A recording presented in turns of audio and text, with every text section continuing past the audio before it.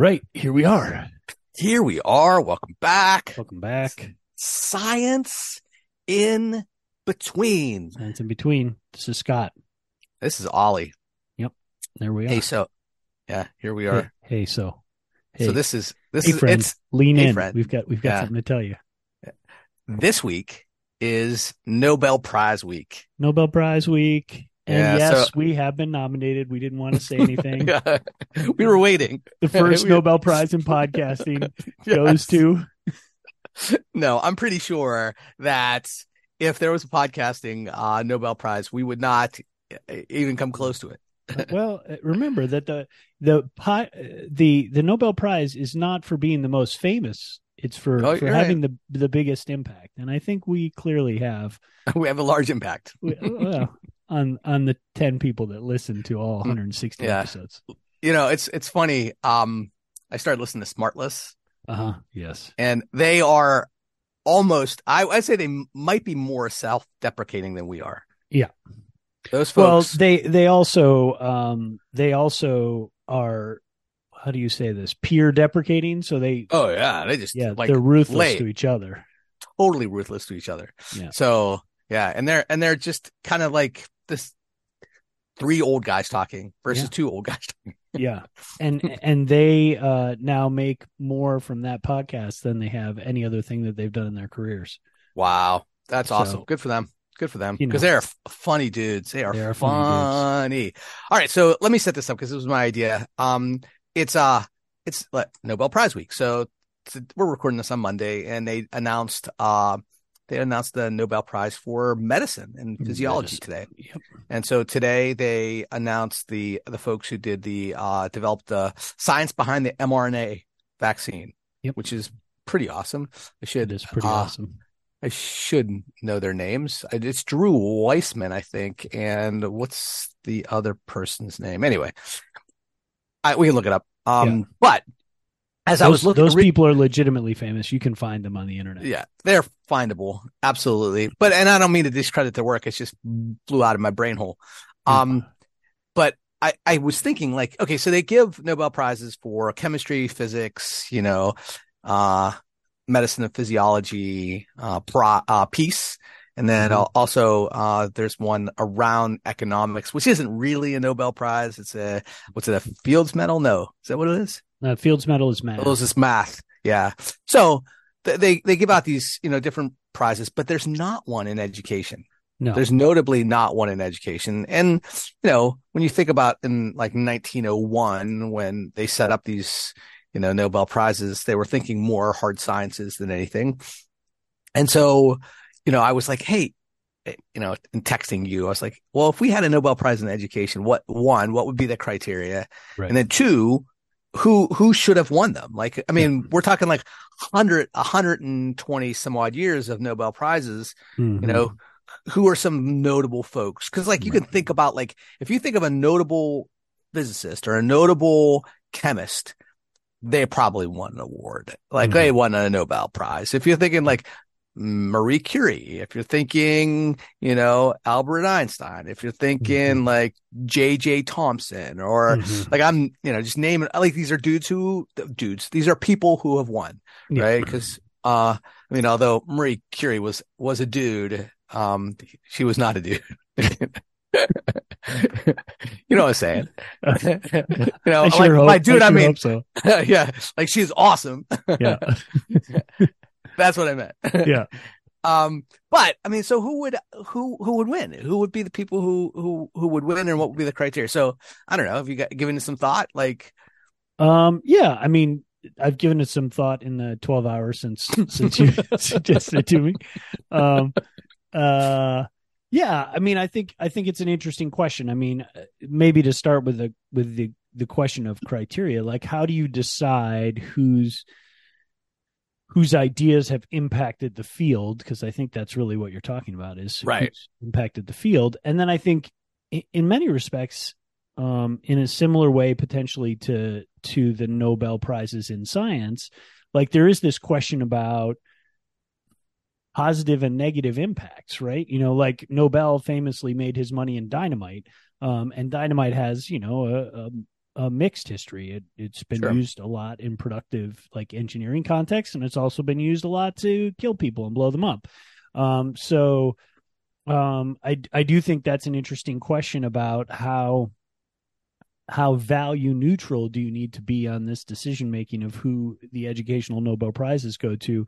Because if you talk about impact, in some cases, like the Stanford Binet intelligence test. I was just thinking that. Because that's like that. I would say that's probably the easiest. That's the low hanging fruit of like, for sure. In terms of meeting that criteria of having, I don't want to say good and evil, but good and bad implications, right? I mean, good and evil is probably fair. And so I think the folks who were behind that, and there's a whole ton of tests like that, right? Yeah. But the Stanford Binet was the one that really set the standard for that. And yeah, I mean, because that's the sort of thing that, had a huge impact on the field. Like, it's inarguably something that, and then, the other tricky bit is thinking about the difference between psychology and education, right? So are these awards for psychology, which I think in fairness, people can get the award in, say, economics or in science, presumably as psychologists, though I don't know what the history of that is. I mean, obviously in economics, you have the behavioral economists like, oh my gosh, what's the Kahneman and Tversky, who were psychologists who won a Nobel Prize for economics because they basically invented the field of behavioral economics. So they're, it's this funny thing of like, well, what counts as education? Like sociology that has implications for education, psychology that has implications for education. So I think it's an interesting question. Yeah, but I think that the other fields like chemistry isn't like we think of it as being distinct and discrete from physics, but there's really a lot of overlap there. Like, like J.J. Thomson won for, physics, but like that's about structure of the atom, which, that's typically taught in a chemistry class. Right. So it's like, so I don't know. Well, I think there's going to be some blur. The reason I asked that question is because education, and this isn't something that we've explicitly talked about, but education is a field of study rather than a discipline. And I think that is a distinction that matters in this case, right? So a field of study is an area that has a focus, but doesn't typically have traditional methods or theories that are associated with it. It draws on lots of different disciplines. So psychology is a recognized discipline. Sociology is a recognized discipline. Education is an applied field, sort of like nursing or architecture. Like those things they're different. They draw on other fields to do their work, but they don't necessarily have their own traditional forms of inquiry. So I think that is an interesting distinction, whereas physics and chemistry are just shades of gray, right? Whereas psychology and education, not so much. Yeah. So, I guess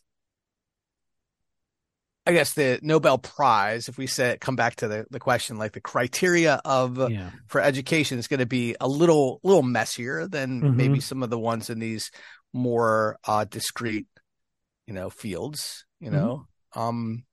But I think it should be something impactful, right? It should be something either, at the time positively or, negatively or, and it's got to be big ideas. Like these can't be like the folks who won for the mRNA. It's a big idea. That is like huge. The fact that they were able to come up with vaccines related to that is a real game changer in terms of, vaccine science. And, so when I think back over the folks who, played a role either, native to education or like in ed psych or in, some other folks, some other, content areas, I'm thinking of like people who would stand out and like what kind of work would it be, Yeah. And I think impactful. So impactful for good or ill. Right. Or both. I mean, as you say, I think that often shifts, right? So when innovations are first brought on board in a field, they may be seen as sort of universally positive, and then over time, that may shift. But So yeah, I was I think thinking, impactful matters. and I wonder a little bit about this because I know the physics one, the physics Nobel prizes really well, somewhat well, right? And I Mhm. know I don't know the other ones as well. Yeah. But are there ones that are more theoretical, or are they all experimental and empirical, right? Because like I'm thinking about like the physics ones, like that you know Einstein won for Brownian motion, right? I mean, it was that wasn't that his? I'm pretty sure Uh, he won for Brownian motion. could be. I don't know. I would think that that doesn't feel right to me, but that's because I probably just don't. I mean, well, the guy over my shoulder won for quantum electrodynamics, which I believe is a Right. theory, not. Right. So that's the thing is like, can theories fit in this? Like, are theories, or does it have to be empirically verified? You know? Yeah. Yep. Um. Yeah. I mean, I think that's a good question. Are you looking it up now? I'm looking at, Einstein went for photoelectric effect, not for, No. There you go. not for Brownian motion. Yeah. Okay. Yeah. I was Uh. just checking There you that. go. It's good to know. Yeah. It's good to know.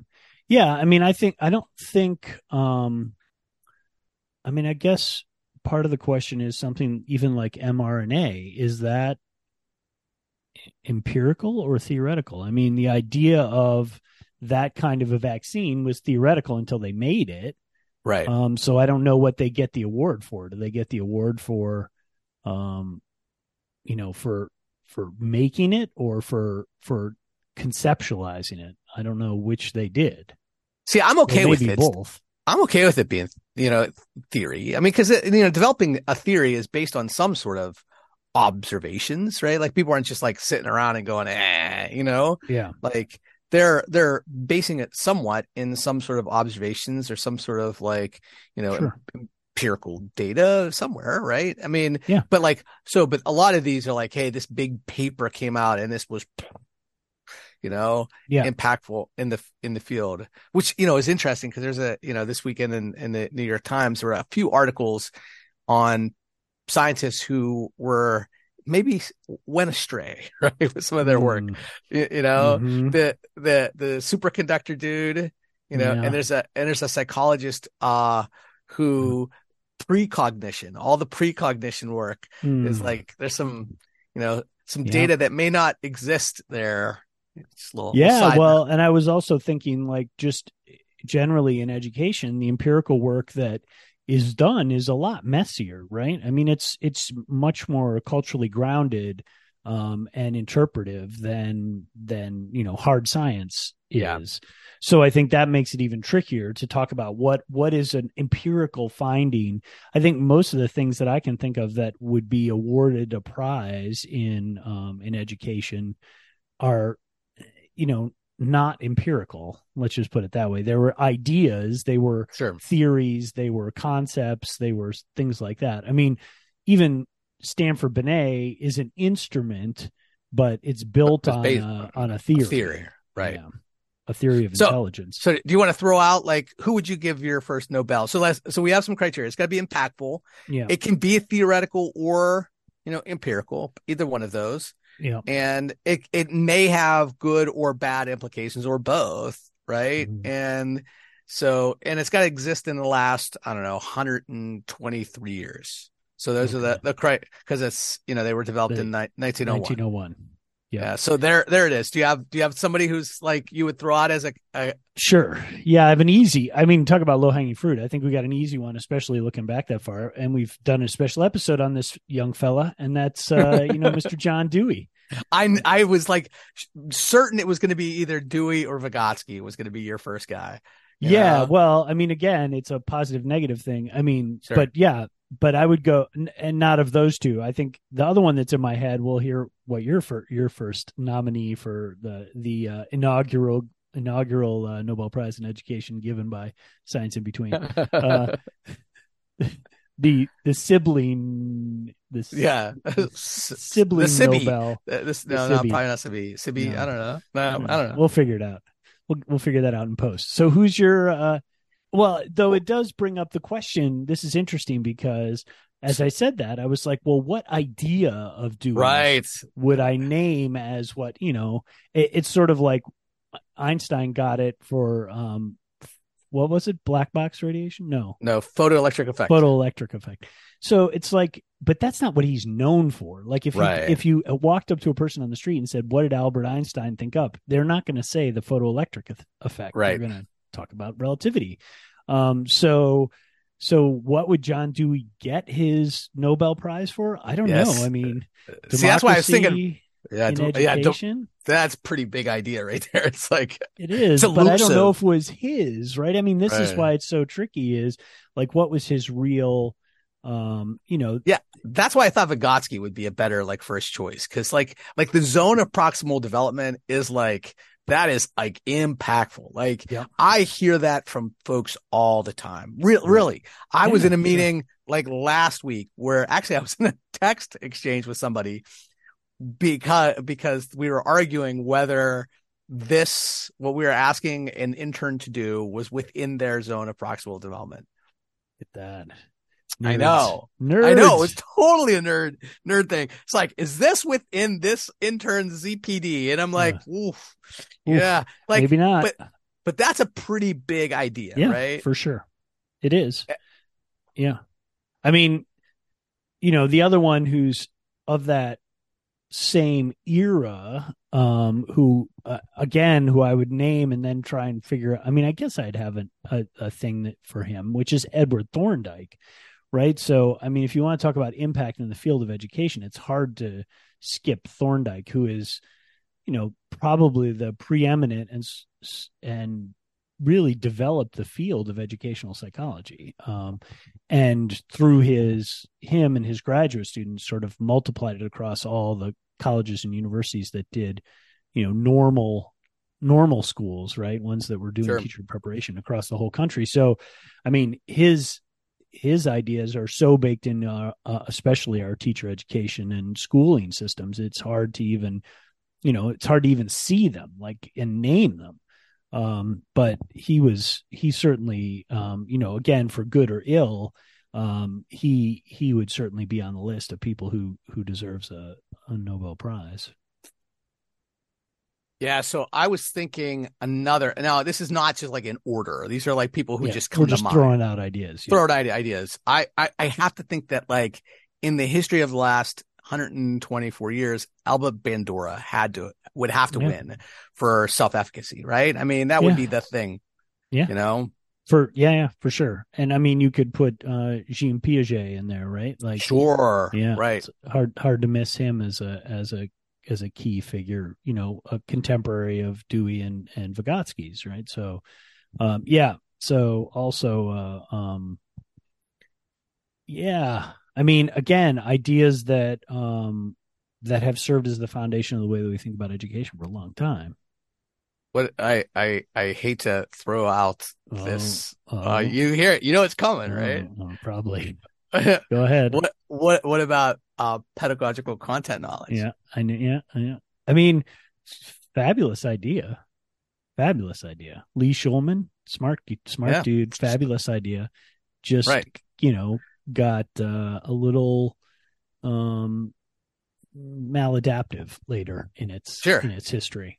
But I think that's pretty native to teacher education. I mean, that's oh yeah, and yeah, for sure. It's theoretical and empirical ish, Right. Well, I mean, and that immediately makes me think of another one that has had in the history a huge impact on the field, which is Howard Gardner's multiple intelligences, right? I mean, you can put a pin on that. That's a theory that you can stick a pin in and say that one was a big one, and continues to reverberate in educational circles. So I would certainly nominate him. Yeah, and I have to think that if we're going to throw in, TCK,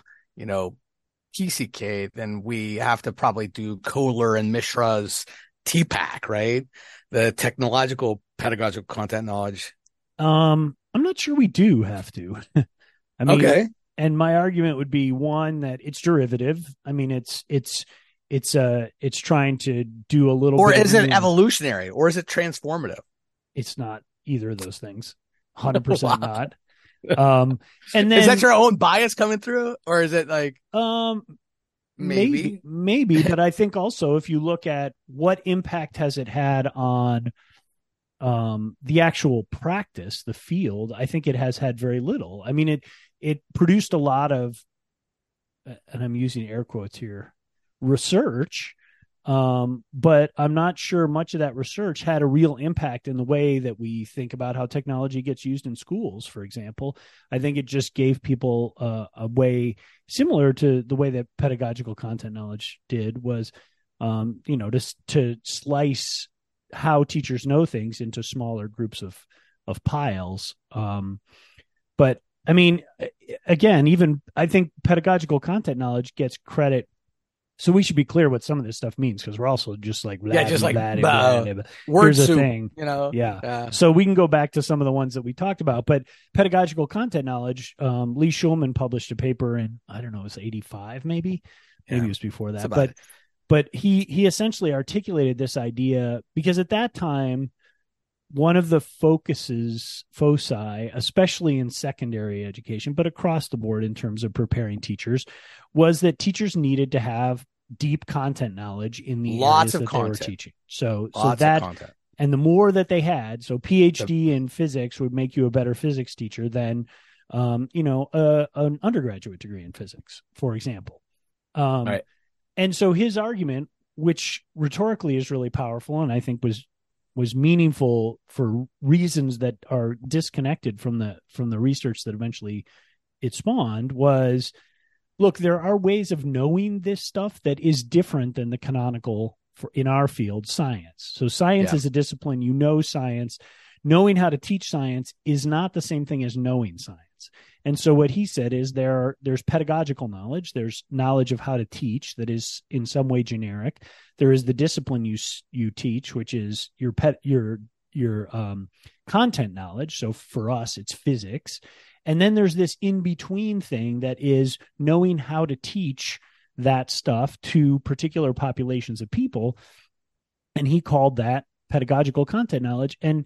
And the reason I think it's important as an idea is it repositioned teacher expertise as not just like a cheaper version of content expertise, but as its own thing, right? That was separate from domain knowledge. And we all know that this is true because we have lots of people who are higher education faculty who have deep domain knowledge and are not very good teachers because that's not where their knowledge base lies. And to be quite honest, that's where the bulk of my time has been this semester, working with people who have lots of content knowledge, who either don't have the interest or background or ability to like dig into the pedagogical side of things. They can talk about it, but they can't apply it, right? There's like, okay, when you're in a classroom setting, how do you engage with students? It's like, and how do you engage with students to ask questions and support their learning? And so, I would, to build off of that, the Kohler and Mishra's like 2001, I think is when they developed this concept of TPAC, which is technological pedagogical content knowledge. Just like there's, the overlap of pedagogy and content knowledge, there's also this aspect of technology. Like you have to know technology, but you have to know technology to teach with, and you have to know technology for your content area. And then you have to know technology to be able to specifically teach your content area. That's where it comes in. And I would argue, it's impactful. I think that if you go to like Site, which is the big technology conference, you like so many, like they have specific strands that are just TPAC related, Sure. Now, how impactful does it I don't know. It's probably the leading framework for looking at technology integration in schools. I think that's probably true. Yeah. But I also think it hasn't changed the way that we think about technology integration in schools.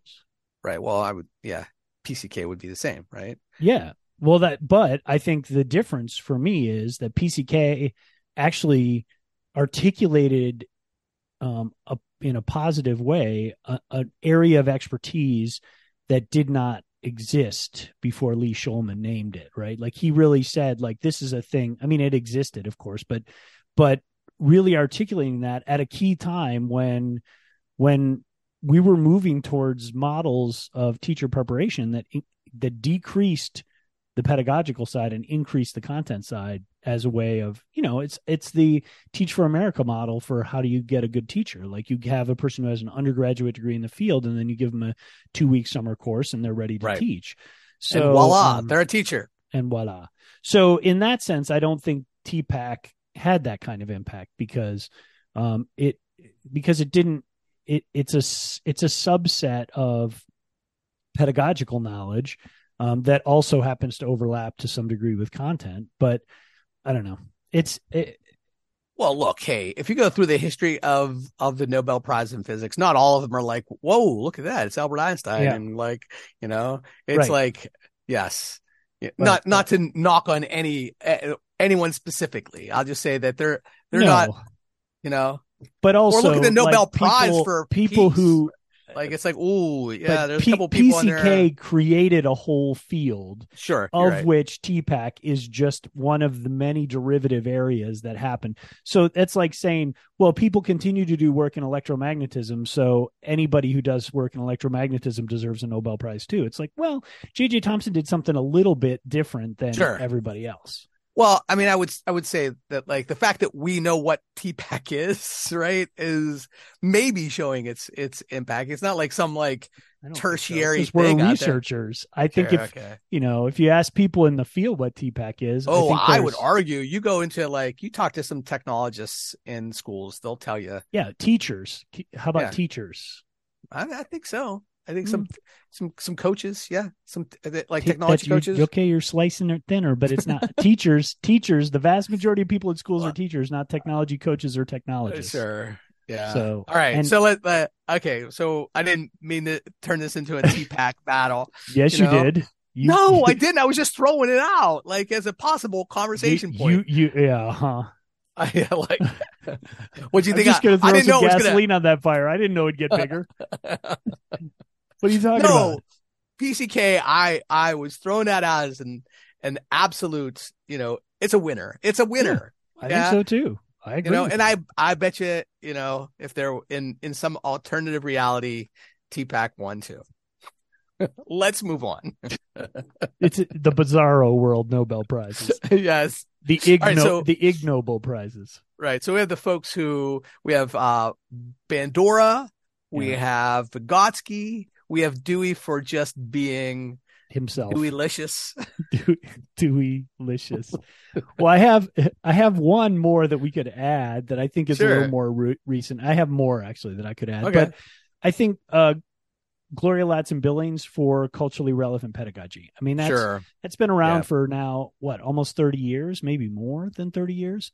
And it's just like PCK and many of its theoretical brethren. It has spawned lots of, culturally sustaining new forms of the original notion. But I think when Ladson-Billings proposed this, we were in sort of an era of multiculturalism being the way that we talked about.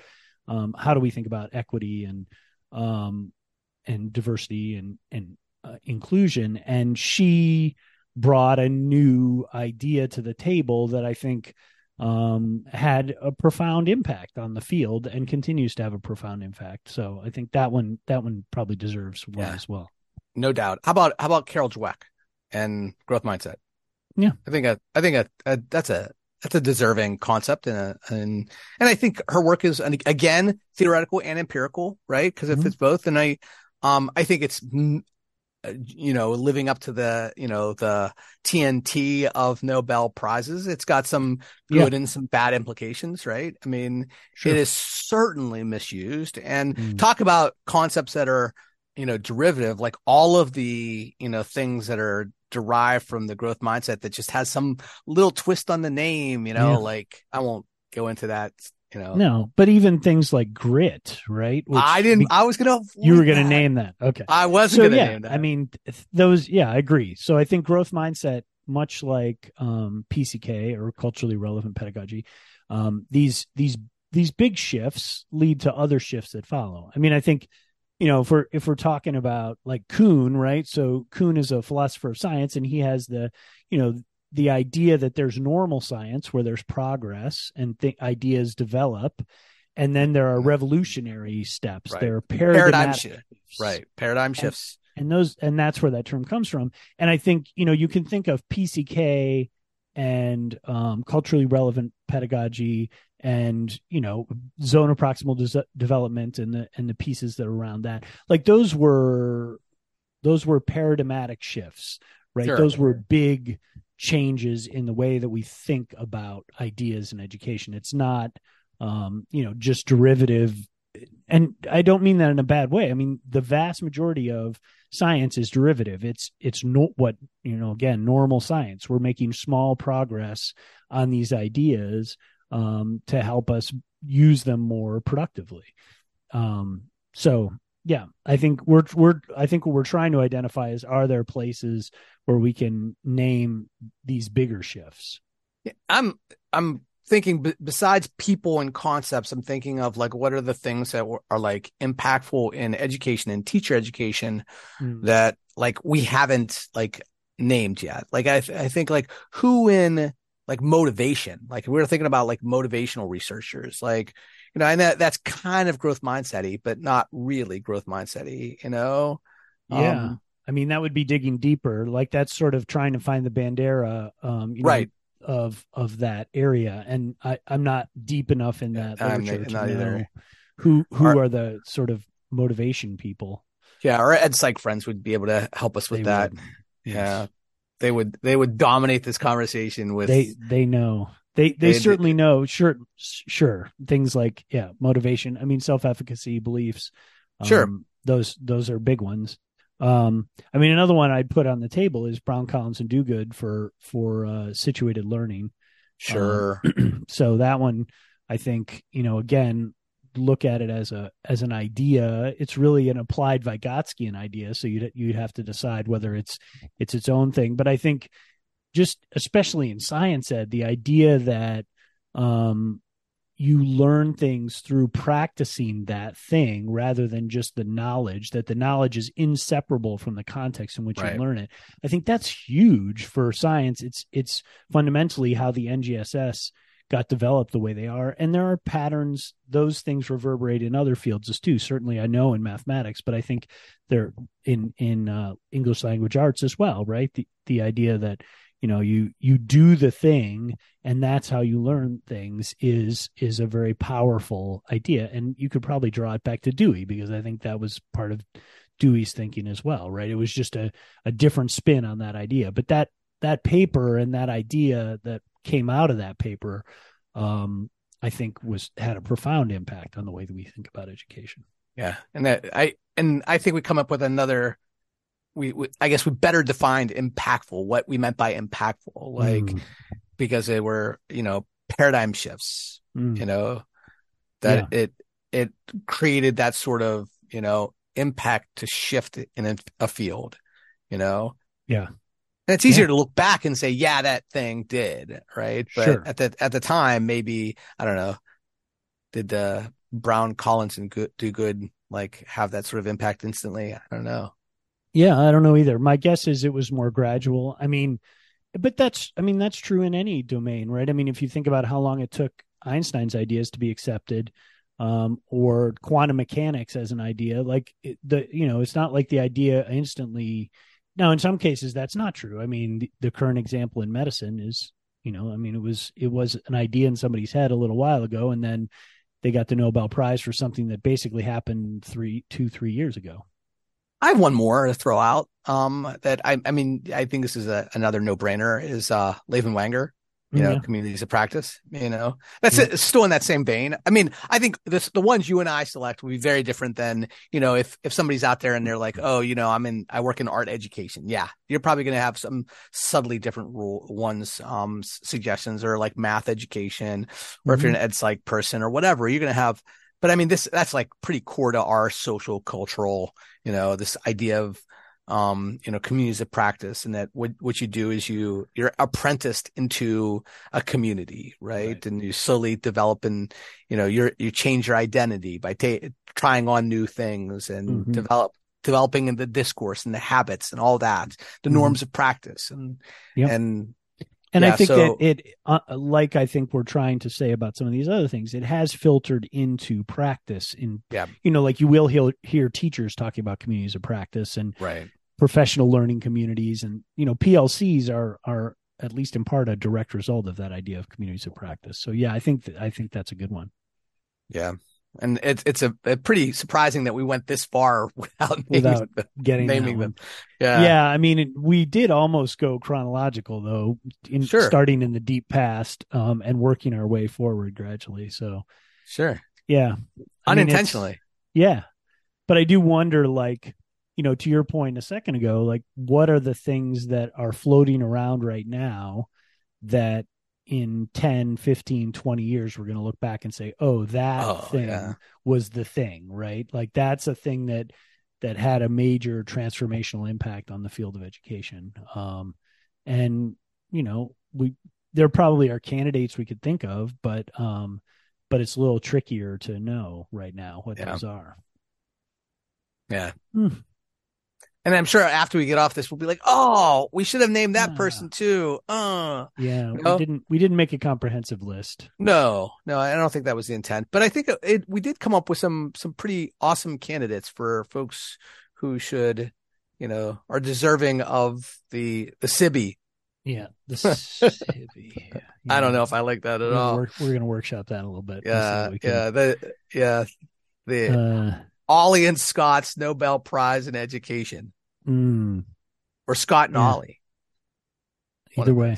Scott, well, in terms of, no, I don't know. We'll have to think about that. We'll workshop and get back to y'all. Yeah. So, All right. Joyce, I think you should go first this week. I have a good one. Yeah. So it's the 40th anniversary, or is coming to the 40th anniversary of the release of Stop Making Sense, which is the, groundbreaking movie and album from the Talking Heads. And they digitally remastered it, both the audio and visuals. And they released it. It just came out I think last weekend or a couple weekends ago in New York and LA, and I think in Toronto, but then it just went into wider release just last week. And, I went to see it last night. With the missus and my son and his friend. So when I first saw it, I was probably 15 or 16 years old, so I didn't quite see it when it came out, but I remember definitely seeing it when I was like 16 or 17 years old. So I took these two 17-year-olds to see this, and they were just blown away, Now they didn't know all the songs, but it is really just a visual and audio treat. It is like, wow. Yeah. Jonathan Demme, right? I think Spike Lee played a role in some of the, and I think Jonathan Demme, his brother, played a role in some of the work, or his son. And in the work of the remastering, and at least Spike Lee was in the remastering. Remastering, yes, yeah, and because Jonathan Demme, he's no longer with us, so so the other folks stepped in, and the great thing was, and I don't know, people there's a few bands that are like bands of my life, right? Bands that I've listened to, and the Talking Heads are one of those. One of those bands that I've listened to my entire life, and. Going to see them was just, I got to see David Byrne just a handful of years ago, right before the pandemic play. Awesome. I think that might have been a joy at the time, or when the release of the movie came out, that was when it was a joy, just in the archives a few years ago, but, it was awesome. It was awesome. And it was great to see, and great to see someone get this experience for the first time. So share that love with a couple, high school kids. Yeah. No, that's pretty cool. Yeah, I'm going to have to see when and if it's coming. I wonder if we could get our local state theater to get this. Be interesting. Well, I'm surprised I would love to see that in a big screen. Yeah, I'm surprised at the number of places that are showing it, because like I was talking to somebody and they're like, "Oh, I saw that at down in this place." And I was like, "Oh, they're showing it." So it is much wider release than I was anticipating. Yeah. Well, right now it is not anywhere near me, so it's closest is York. But who knows? Maybe did you see it at the Midtown Cinema? I did, in fact. That's our local independent theater. I try to go there as often as I can. Nice. Yeah, it's like a tiny like city theater, so there's maybe 50 seats. It's not a big screen. It's not like an IMAX screen or anything like that. This is one of those tiny theaters where they're squeezing like 3 or 4 theaters into like the space that one large theater where they have the reclining seats. There's no reclining seats. Yeah, there was no reclining seats. That's not what you go to see. The not the Midtown. All right, what about you, friend? So my joy is after a long time of pining for this, I finally bought myself a full suspension mountain bike. So I'm a bike person. I bike to work every day and home again. And I like to bike. I like to mountain bike. I road bike too, but I think I really like mountain biking best because I like being out in the woods and so I've been wanting a full suspension mountain bike, and my local bike store, Freeze Thaw Cycles, which is an awesome bicycle store here in State College. They had a bike that one of the ones that I've been looking at, and they put it on sale, and I was like, well, I just can't say no to this anymore. Sure.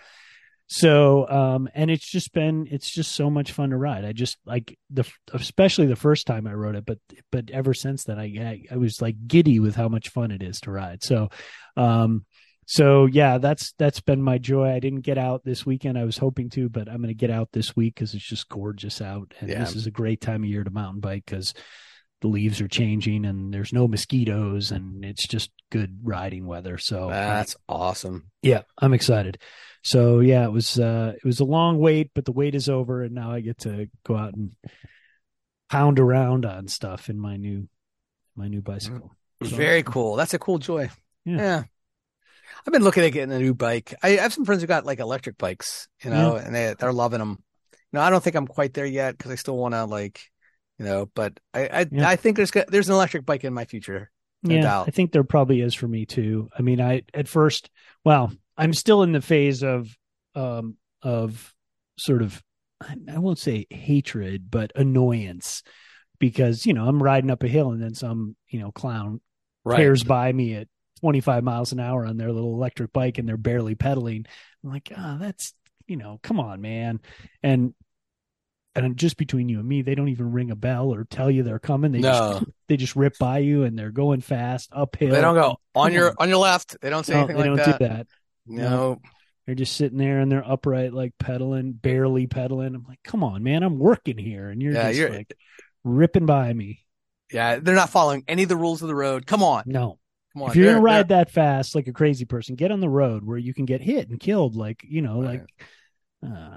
that was terrible. I didn't mean it that way. No, you're wishing harm on people. I'm not really. I'm not. I'm just. I am wishing that because I think my concern beyond my annoyance that they go ripping by me is my own safety, right? And for that matter, people are walking. But their safety too. Yeah. Yeah. Well, I mean, if you hit somebody on one of those things, it's like those things are mostly like tanks. They're heavy and big, and I know, but if you hit somebody. I read an article about this that I guess there's a governor that's supposed to cap them off, a governor that is supposed to keep them under 15 miles per hour. But there's two different classes of electric bikes. So depending on which bike you're in, I think it's under 25 and over 25, but it might be. But people are hacking them. Oh, nice. And so that they can go like really fast. Like some of these bikes can go 50. Would you want to go 50 miles per hour on a bicycle? No, thank you. No, thank you. No. And many of these folks aren't wearing helmets. And it's just like, you are like, let's teach you some physics here. Let me take this rock and throw it at your head. Right. Did it hurt? Yes, it did, you dummy. Now put on a helmet. What happens? Yes. Yeah. And I guess it's pretty common that with like just an app or something, or just a couple like things, you can, tinker with these things. Wow. Tinker with them and there are videos all over YouTube to how to do this. And it's like, why would you want to do that? I get that you get there faster, but you are just basically a projectile at that point. Like a meat missile. Yeah. You're just going to shoot off your bicycle and hit something. Wow. A tree, that's great. Car, pavement. Yeah. So I'm going to leave that meat missile there. And I think that's where we should end this episode. All right. Nice. All right. Well, I guess we'll catch you next time. In between. See you then. Bye now.